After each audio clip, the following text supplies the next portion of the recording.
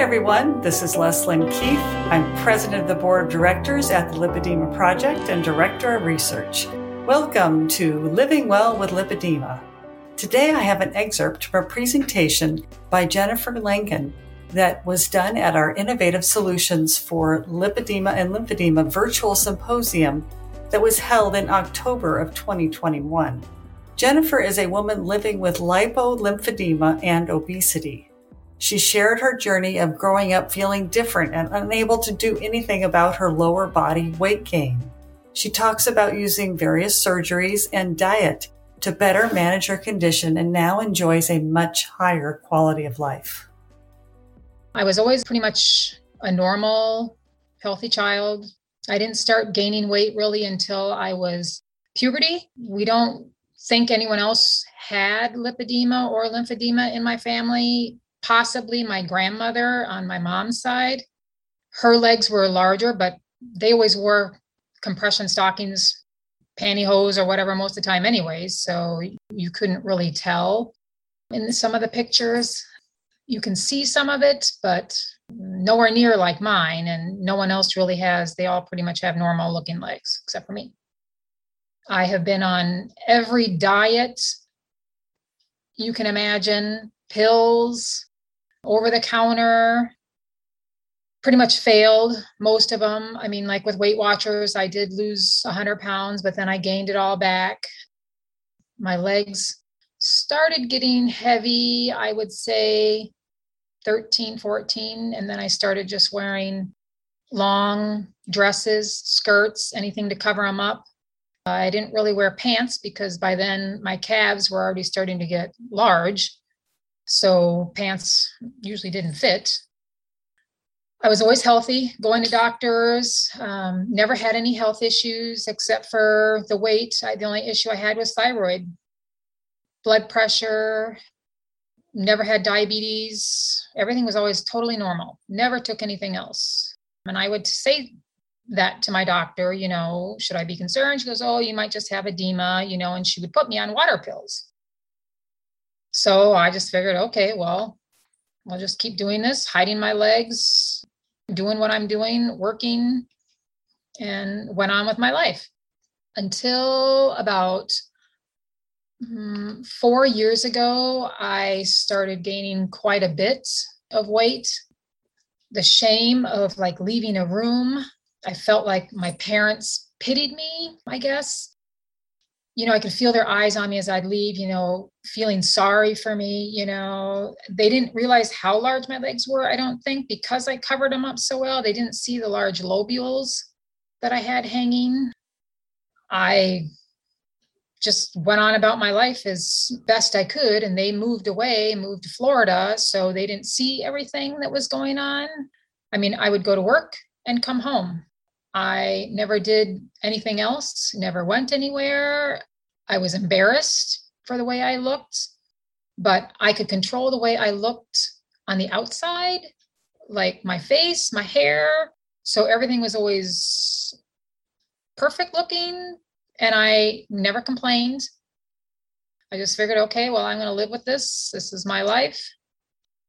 About 2019, I had my gastric bypass.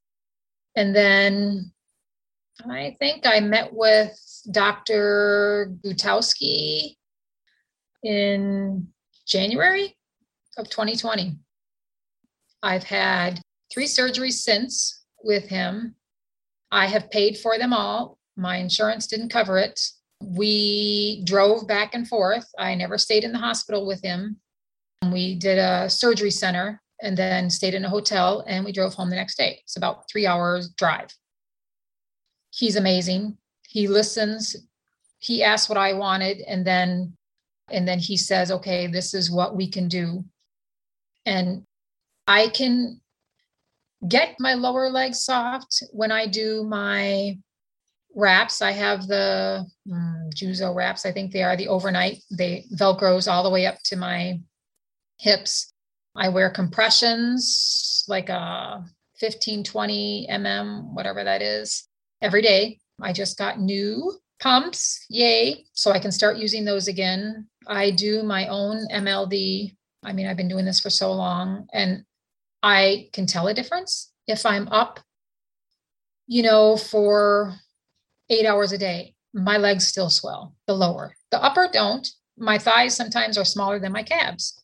But from where I was 4 years ago, I'm 100% more mobile. I can ride in my car like a normal person, not having to worry about whether I can close the door. I can do things with my family and not make excuses. I try to walk every day.